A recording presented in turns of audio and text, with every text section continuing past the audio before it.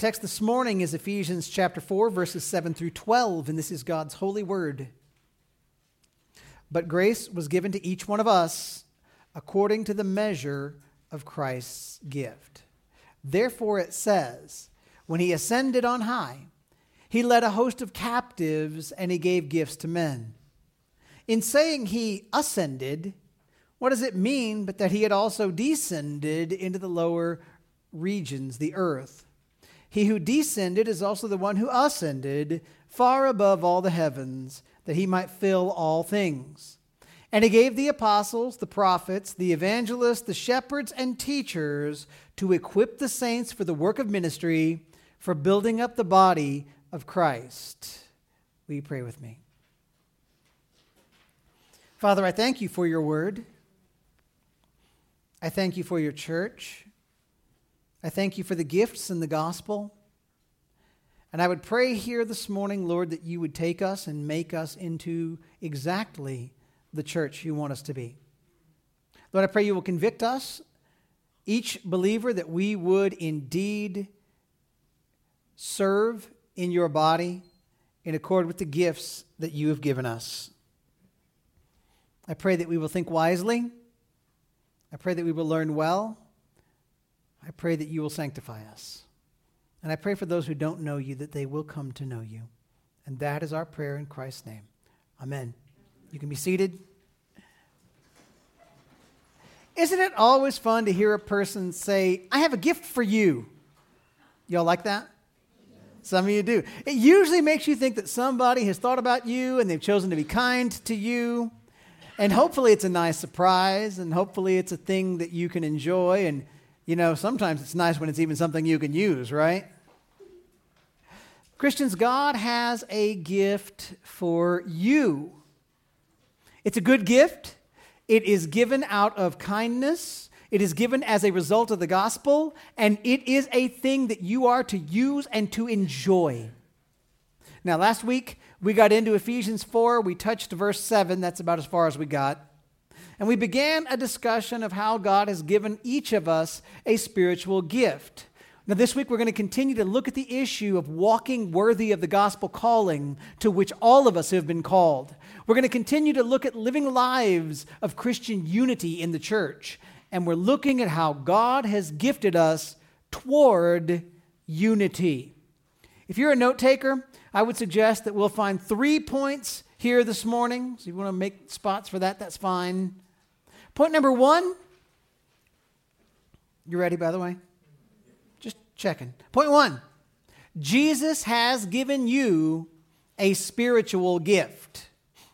Jesus has given you a spiritual gift. Look at verse 7, first of all here.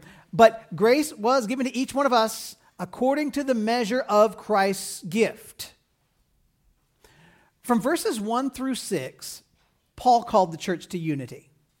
He called us to develop attributes of unifying Christian character, verses 1 through 3. He pointed out the fact that the church is a unity in verses 4 through 6.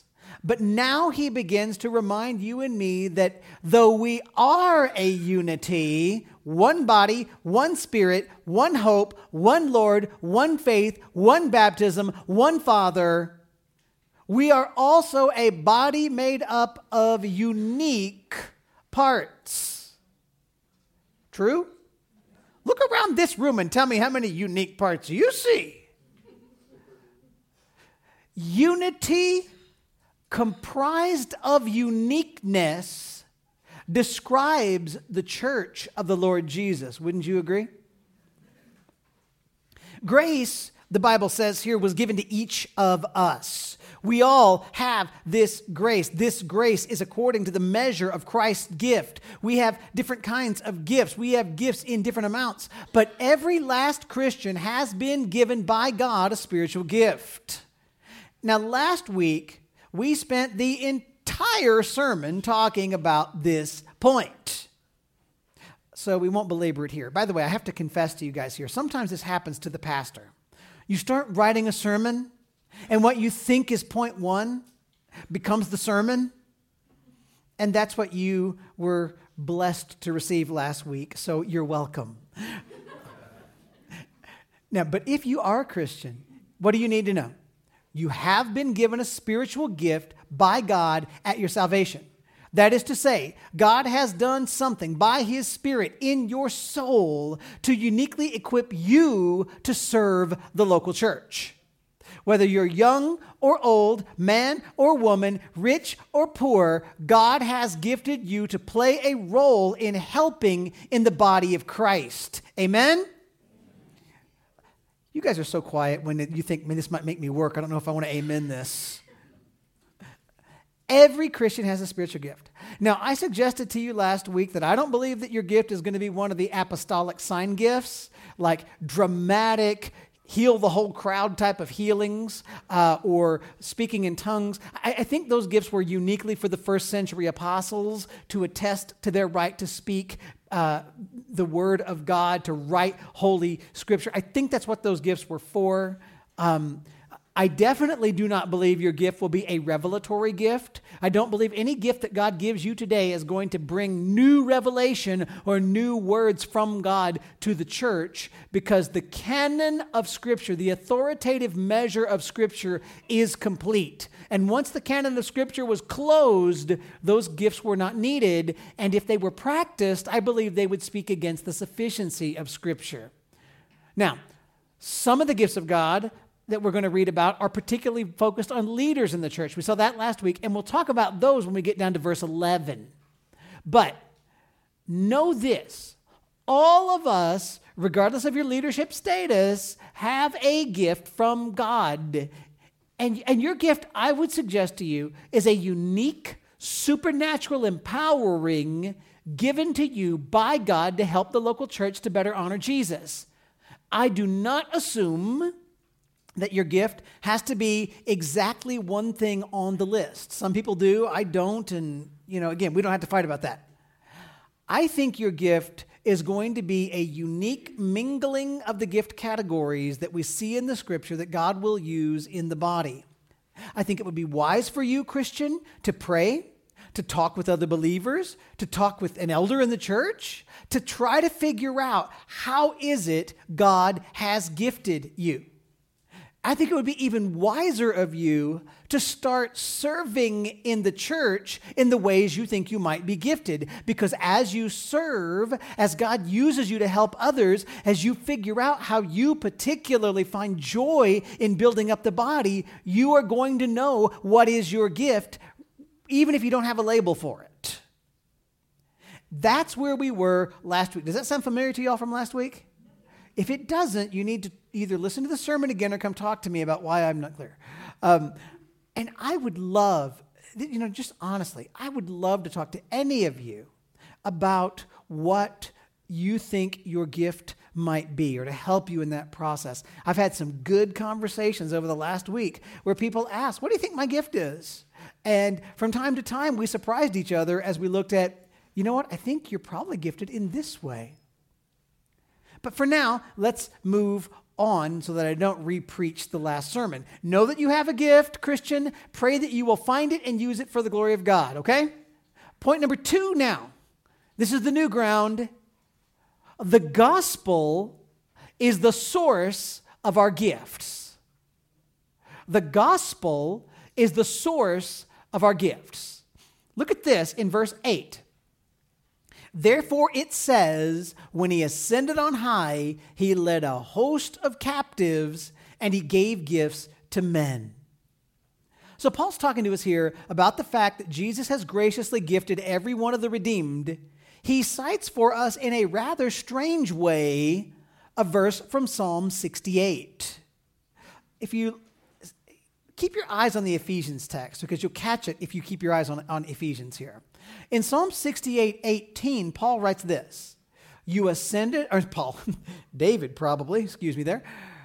You ascended on high, leading a host of captives in your train, and receiving gifts among men, even among the rebellious, that the Lord God may dwell there. Psalm 68:18 speaks of the ascent of the Lord And so the picture that's being poetically painted is that of a conquering king climbing the hill back to his throne after a victory, right? And the king, he would conquer, and often the king would have trailing behind him at the end of the processional captives from the battle. And the king is going to be praised, and the king is going to receive gifts from the people who are glad that he's back, and from the captives that he's conquered. Now, what's interesting, though, if you were paying attention to the Ephesians passage, when Paul cites Psalm 68:18, he writes it differently. Instead of Paul saying the king receives gifts, Paul says that the conquering king gives gifts. Now, why? You might say that it's because Paul, maybe he's reading some different translation of the psalm. But I would say it is simply that Paul is an inspired apostle. He, inspired by the Spirit of God, has a point that he wishes to make. Since Paul is an apostle writing under the inspiration of the Lord, we really don't need to worry much about why this sounds slightly different than Psalm 68:18. But what we do need to grasp is that the picture Paul is painting, like a king returning from battle in victory, the Lord Jesus has ascended to his holy throne in heaven, and like a king returning from a battle, Jesus has captives that he leads with him in his return. Jesus, in his earthly ministry, rescued God's people. Jesus took people who had been captive to sin, who had been rebels against God, who had been under the wrath of God, and Jesus led them out, and he made them into children of God. You guys know about folks like that, don't you? That should be you, Christians. But what Paul wants us to see even more is this. Jesus, the ascended, conquering king, gives gifts to his people out of the spoils of his victory. Jesus has won. Don't you think you should be happy about that, by the way? Jesus has won. Jesus has blessings and gifts to bestow upon his people because of that victory. Believers, your spiritual gifts come to you out of that victory. And we're going to see in verse 11 that the gifts of church leaders come out of that victory. Now, do you remember that when Jesus was on earth, he told his disciples he had to return to his Father? He had to ascend back to his holy throne before the Holy Spirit could come and give gifts to and empower us as his followers. You guys remember that? John 16, verses 5 through 7 read like this. Jesus said, "But now I am going to him who sent me. And none of you asks me, 'Where are you going?' But because I have said these things to you, sorrow has filled your heart. Nevertheless, I tell you the truth. It is to your advantage that I go away.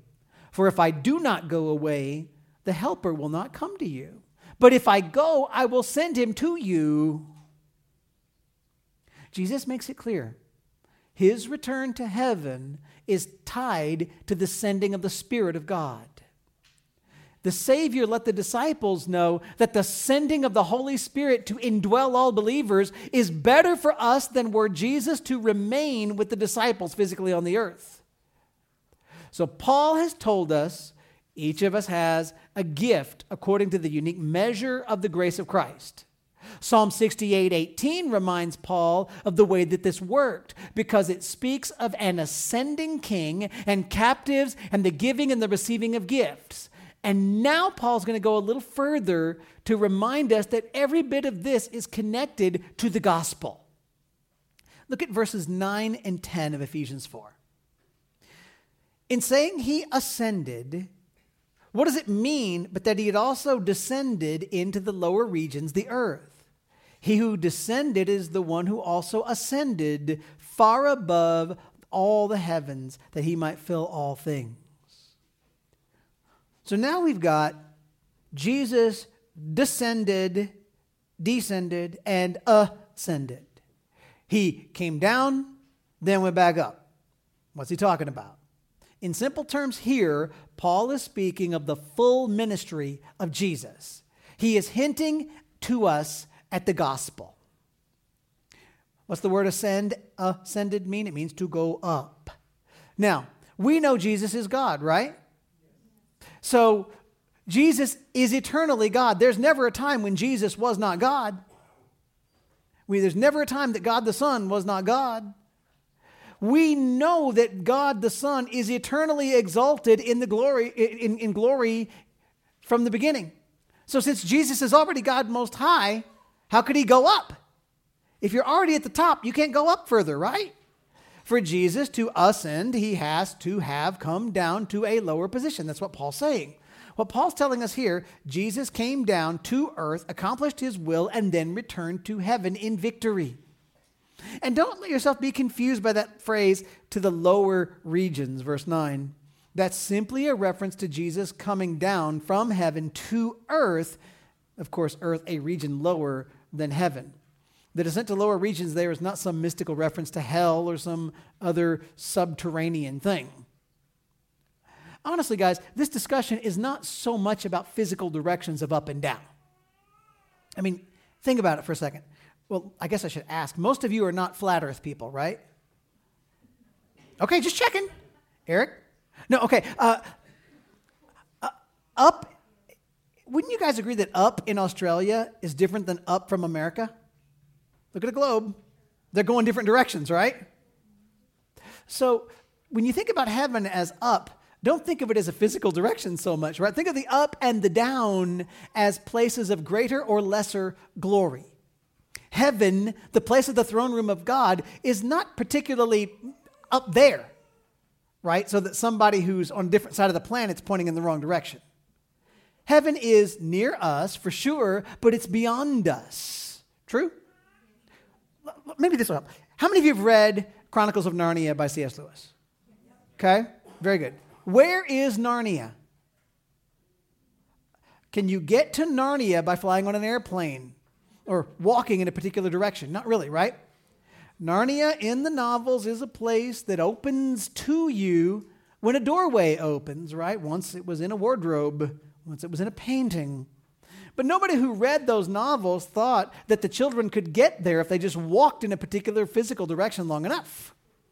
And heaven, like the imaginary place of Narnia, it's not somewhere you could fly a rocket ship to get to. The Bible does not picture heaven as something that you can get to if you just went up far enough. Heaven is the place you enter when God brings you there. And the language of heaven being up or beyond the skies, it's the best way for us to describe the concept that heaven is glorious and it's greater than anything we could ever imagine. And there's no way to think of it as lesser or lower, so we say it's up there. But it's not about the sky. It's about where the glory of God is and the fact that God reigns supreme. If you look at 2 Corinthians 12:2, don't worry about turning there right now. Paul talks about being caught up to the third heaven. And he's meaning that is the place where God abides and the place where the saints who have gone before us are comforted as they await the day of resurrection. But why would Paul say third heaven? Some people used to say that the immediate air above the earth, up to where the birdies fly around, is the first heaven. That the place where the sun and moon and stars are, that's obviously not where the birdies fly around. That's the second heaven. And beyond all of that, somewhere greater and more glorious than that is where God's throne is over all, the third heaven. Again, the point is not a point of physical distance. It's not about going past the stars. It's about the fact that the place where God's throne room is gloriously, wonderfully, majestically above all. Now, if you want to grasp the picture of the gospel that Paul is painting, when he talks about Jesus descending out of heaven to the lower places and then ascending up into heaven, I would say you want to read what Paul wrote for us about Jesus in Philippians 2, verses 5 through 11. He says, "Have this mind among yourselves, which is yours in Christ Jesus, who though he was in the form of God, did not count equality with God a thing to be grasped, but emptied himself by taking the form of a servant, being born in the likeness of men, and being found in human form, he humbled himself by becoming obedient to the point of death, even death on a cross. Therefore, God has highly exalted him and bestowed on him the name that is above every name, so that at the name of Jesus every knee should bow in heaven and on earth and under the earth, and every tongue confess that Jesus Christ is Lord, to the glory of God the Father. Let's begin with a couple of truths we need to know. Start with this. God is. Amen? Start there. There is a God. God is the creator of all things, and God is the Lord over all things. God is absolutely perfect and holy and just. God is wonderfully loving, wonderfully merciful. God is a perfect and righteous judge. You guys agree with that stuff? Good, we're doing okay. God created humanity. People are made by God in God's image for God's glory. And people are rebels against God. With me? Every last one of us has committed sin, falling short of the perfection of God. Yes? Any of you as perfect as God on your own? No. Okay.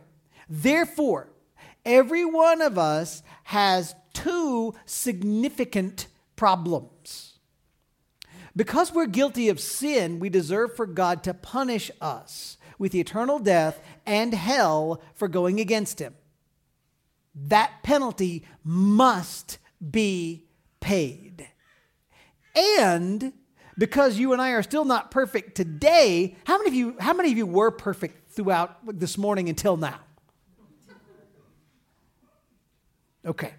Because of that, we still need God to make us clean so that we can be welcomed into the presence of God. And none of us has the ability to clean ourselves up that much. Sense the two problems? But God always planned that he would save a people for himself and demonstrate his mercy through the person and work of Jesus. Jesus is God the Son. As Paul said, Jesus is in very nature God. And Jesus voluntarily left heaven and took on human flesh. He humbled himself and was found in appearance as a man. And Jesus lived out a perfect human life, the life without sin that pleases God. Jesus is the only person ever to manage that feat. And Jesus willingly subjected himself to the horrors of the cross, willingly dying to pay the penalty for the sins of others as a perfect sacrifice. With me still? When Paul said in Ephesians 4:9, Jesus descended, he's saying Jesus left heaven, became a man, and willingly went to the cross and willingly went to the grave. That is an infinite descent, a lowering of himself from the highest possible place of glory to the lowest possible humiliation. And Jesus did this out of love for his Father, and he did this out of love for those he will save. If you belong to Jesus, don't ever let yourself forget that Jesus did this out of love for you. And then Paul says, God the Father exalted Jesus. He lifted Jesus up. How? Jesus did not remain in the grave. On Sunday morning after the crucifixion, Jesus came back to life. And 40 days after his resurrection, Jesus ascended into heaven, Acts chapter 1. And now Jesus is seated on the throne of heaven, reigning as King of Kings and Lord of Lords. And Jesus has received the name that is above every name. There is not a name in the universe greater than the name of Jesus. And every human being ever created will acknowledge Jesus as Lord. In Ephesians 4:10, Paul said that Jesus ascended far above all the heavens, that he might fill all things. Above all heavens means Jesus ascended, as you and I already know, above all. There is nothing above Jesus. There is no place for Christ to strive to achieve as if he can take one more step higher. And he desires to fill all things. He's going to perfect the universe. The will of Jesus is going to be done in every last single thing. Everything will be to his glory. Everything that God ever created will be brought to its absolutely proper and perfect conclusion. And Jesus, in completing this glorious work, he solved our two big problems. Think about it. Jesus died to pay the price for our sins so that we wouldn't have to do it. That covers the punishment problem. And Jesus is willing to grant to you and me his perfect record, counting us as righteous before God. And when we die or when Jesus returns, Jesus is going to finish perfecting us. That's what theologians call glorification. And it covers the perfection problem. Jesus pays our penalty and makes us able to enter the presence of God as God's own children. So if you've never come to Jesus, I really would encourage you to do so. Jesus is your only hope to be made right with God. You will, whether you believe it or not, you will bow before Jesus someday. If you bow to Jesus in faith, if you turn away from your sin, he will welcome you into his family in grace. But if you refuse Jesus in this life, you will bow before him just before you face the perfect penalty for your sins. Come to Jesus in life, and God gives you heaven. Refuse Jesus, and you earn hell for yourself. It's that simple. Now, important in our context for today, because all of you, remember, what have we been talking about? What's the sermon about? It's supposed to be about spiritual gifts, right? It's in the title. Important in the context for today is that the completed work of Jesus, his incarnation, his perfect life, his sacrificial death, his glorious resurrection, his ascension into heaven, that is the source of your spiritual gift. He ascended and led captives in his train. He ascended to his throne, and from that throne, he grants his followers their gifts. So, Christian, think about this for a second. This ought to make an impact on you. If your gift is the result of something as big and glorious as the gospel, your gift is more valuable than you ever could have imagined. Don't you think? I mean, if someone gives you a regular gift and you know they went through a significant amount of trouble to get it, doesn't it mean more? If somebody gives you a gift and they're like, I really wasn't thinking about you, but this sort of fell into my cart, so I bought it, you're not so excited. But the person that went through the trouble to make something for you or find the perfect thing for you, that gift means something more, right? Your gift is the result of the gospel. Can you get bigger than that? Let this motivate you to love Jesus and treasure the gifts that he's given you, and let it motivate you to worship the Lord, and let it motivate you to serve in his church as you experience the joy of his glory. Friends, the church should be super central to who you are and how you function, because it is this church that Christ is building and that he has gifted you to help build. Do you get the significance? Okay, one more point. Point number 3. Christ gifted the church with a variety of leaders. Christ gifted the church with a variety of leaders. Look at 11 and 12. And he gave the apostles, the prophets, the evangelists, the shepherds, and teachers to equip the saints for the work of ministry, for building up the body of Christ. So now Paul's talking about gifts again, right? The gifts Jesus gave. Now he points out that there are a set of gifted people. There are individuals uniquely set apart by God for service in the body.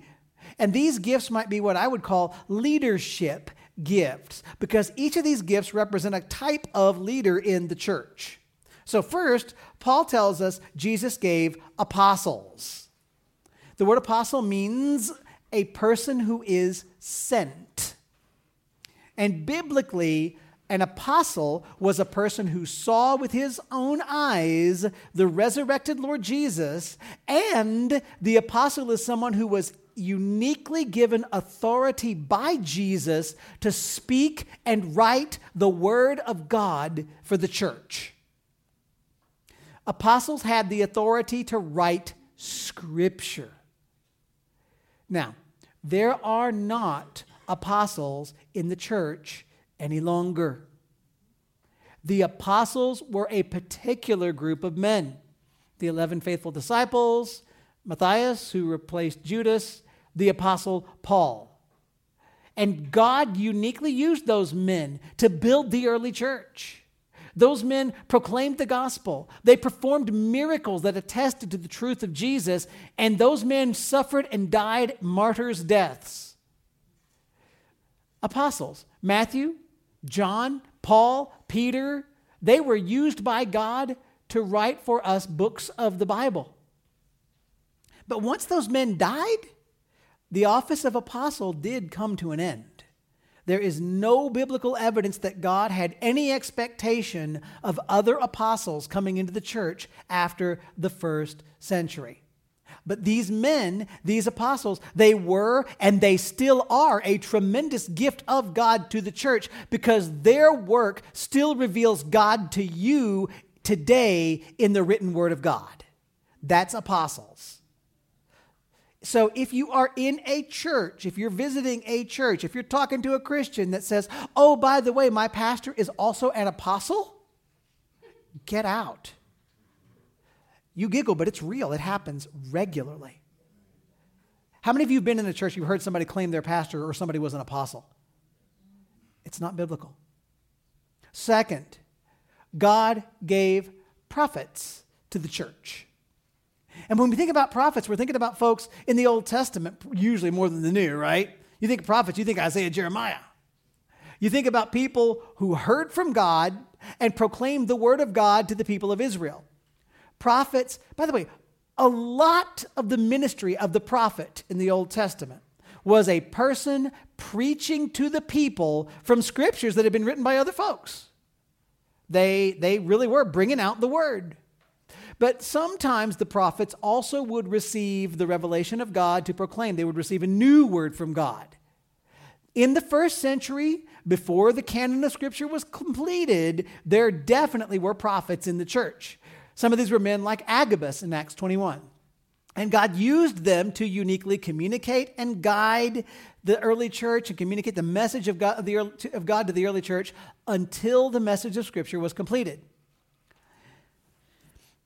And the word prophets might be thought of as applying to men who were also used by God to write authoritative scripture, but men who were not apostles, right?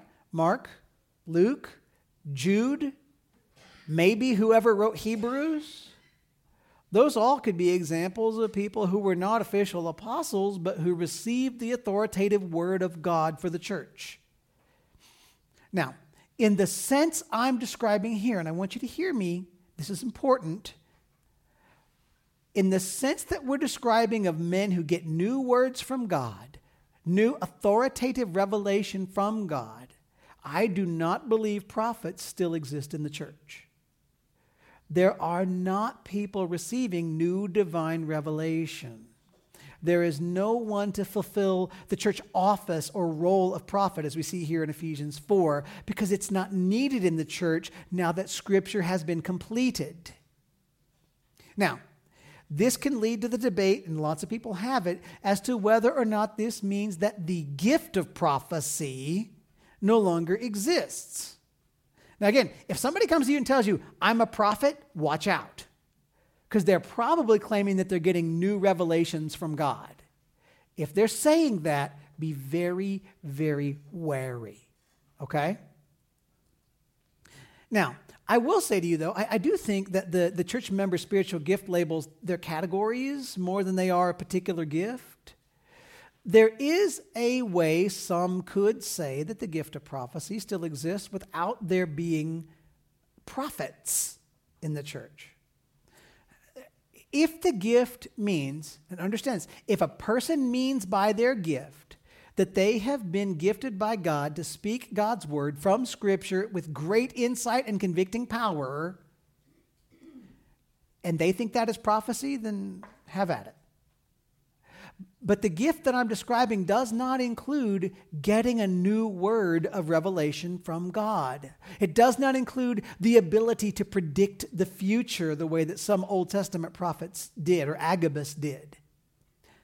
Some people have said it this way, and I think it could help you. Those with the gift of prophecy are empowered by God for forth telling. That is, speaking forth the truths of the Bible. But they are not any longer empowered with the gift of foretelling to predict the future. Now again, there's other people that would say to you, no, the gift of prophecy, the only thing that they understand the gift of prophecy to mean is the idea of receiving and proclaiming new revelations from God like Old Testament prophets. If that is how you understand the word prophecy to mean, I believe you should understand that that gift also has passed away by the time God finished inspiring the Bible. Now, again, am I going to come after you and tackle you if you use the words wrongly? Probably not. I'm no prophet. I can't see the future, so I guess I could, but I don't think so. But I want you to be very, very careful when someone claims gifts that include revelation, because the Word of God is fully complete and sufficient, and we don't need new gifts of revelation. Okay? If you want to talk to me more about this, I'll be happy for you to come fix my interpretation, okay? Third, gift of evangelists. These folks are a gift to the church, man. They spread the message of Jesus all around the globe. In the Bible, we saw Philip, who was an evangelist. He traveled to Samaria. He later talked to the Ethiopian eunuch. He was not going to be the pastor of a church at that time. He was not an apostle. He was not a prophet, but he was used by God to carry the gospel to new places and new peoples. And I believe that the Lord still does give evangelists to the church today. Why would I say that? Unlike apostles and unlike prophets in the official sense of prophet, evangelists are not given fresh new words of revelation. So when you think about somebody who serves as a missionary, who's taken the gospel to new people groups, you got to think of evangelists. When you think of a believer who maybe not going to be a pastor in the local congregation, but is somebody especially gifted to share the gospel, I think of evangelists. When I think of people who throw themselves into the starting of new churches, who are great at the front end process of church planting, but who are not going to be long-term pastors, I kind of think that's evangelists. But again, I don't know. You can figure that on your own. Now again, going forward, some people, when they study this passage, would say that the last two words go for one gift, one office in the church. I actually don't, but I know why they do. Paul says that God gifts the church with shepherds and teachers. Now, the word shepherd, the Greek word poimen, you know what we translate that word as most often? Pastors. That means that the Bible is saying your pastor is a gift. You're welcome. I want more for you than that, guys. Come on. Stepping on my idols. All right. Pastors are men charged by God to preach and to care for the local church. Pastors preach, pastors teach. Since pastors teach, that's why they think shepherds and teachers are the same thing. They pray, they counsel, they offer guidance to the church as leaders. Now, in case you don't know, the word elder and the word overseer in the Bible, they mean different things, but they still refer to the same office, the office of pastors. So, elders are overseers, are pastors. Okay? Elders are pastors. So, Jason, Harold, they are pastors. They are elders. They are overseers. We kept teasing Harold that we were going to call him Bishop Harold, but he really doesn't want to be called that. But if you want to, I'm not going to go on with that. God says leadership, people in leadership like that are a gift from God to the church. Now, the word teachers is it could be a descriptive word for what pastors, elders, overseers do. Certainly, pastors teach. But I do think, honestly, that there are others in the church who will teach, who are gifted to teach, who are recognized as teachers, but who will not serve as pastors. What is one example that Travis can come up with really quickly of someone gifted to teach, able to teach, going to teach, called to teach in the church, but will not be a pastor? How about a faithful woman who teaches women in the body? That could be it. Pastors, elders, but also teachers. Teacher is not a formal office here, though, but it's a unique kind of person given by God to the church for God's purposes. Like I said, other people would say, nope, shepherds and teachers are the same thing because they're pastors who teach. Awesome. If you want to go there, that's fine. But I think what I just described also does exist. Now, all these kinds of people, folks, in the first century, apostles and prophets, as well as the ongoing evangelists, pastors, teachers, they are all given by God to the church for a purpose. We are given by God to the church to help build up the body, to equip the saints for the work of the ministry. And Lord willing, we're going to talk about what that looks like next week. But for now, Christians, thank God for the gifts God has given the church. Be grateful for faithful evangelists. Be grateful for faithful pastors. Be grateful for faithful teachers. And do not neglect those gifts. If God has gifted you with faithful elders, work with your elders. Learn from your elders. Pray for your elders. Receive the blessing God intended for you. But also, church, remember that these gifts are things God intended that would be a part of the unity and the growth of the local church. Every believer has been given a gift by God. You, if you're a Christian, have a gift from God. You are to use that gift in the local church for the local church's good. You're to use your gift in the local church for the glory of God. Your gift comes to you through the accomplished gospel work of Jesus. So be thankful for your gift and treasure your gift even more than you ever did because of the grace of Jesus. And yes, even the leaders God has given you in your church, when faithful to the Lord and to his word, are gifts to be treasured and not neglected. So Christians, let this all call you to great devotion to the Lord and active faithfulness in the local church. And for you who are still unsure about where you stand before Jesus, I want you to remember the gospel message we did earlier. Jesus came down from heaven to earth to die for our sins. Jesus rose from the grave and Jesus is alive right now. If you want to be forgiven by God, if you want to have eternal life, if you want to have heaven and not hell, you must entrust your very soul to Jesus. Believe in Jesus, turn from sin, ask Jesus for grace. He will save you, and that will be giving you the very greatest gift of all, the gift of the kind, loving, gracious salvation of God. Let's bow together and pray, friends. Lord, I thank you for your word. I thank you for the way that you have gifted your church. Father, it is hard to teach this and get it right. I pray that you will help us to remember what is faithful. I pray you would protect us from those who would claim gifts that don't apply. Help us to see, though, that we each have been given gifts by you that we are to be using right here in this church. God, for every believer who is gifted but not using their gifts in the local body, I pray strong conviction. For every believer who sits here and says, I don't know what my gifts are, so I will just go to church on a Sunday morning and that's all I'll do, I pray conviction, because that is not what your word says about us. I pray, God, you will help us know our gifts, use our gifts for your glory. I pray you help us embrace the gospel and see that it is the source of our gifts so that we see how valuable our gifts are. I pray that you help us, for me, for the elders in our church. I pray that you gift us well to serve this body, to equip the saints to do the work of the ministry. I pray you would give us more elders as we need them. I pray you will strengthen the elders we have. I pray you will shape our church to be best equipped to magnify you.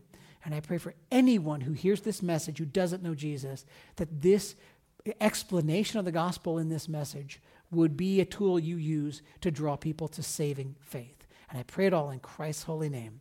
Amen.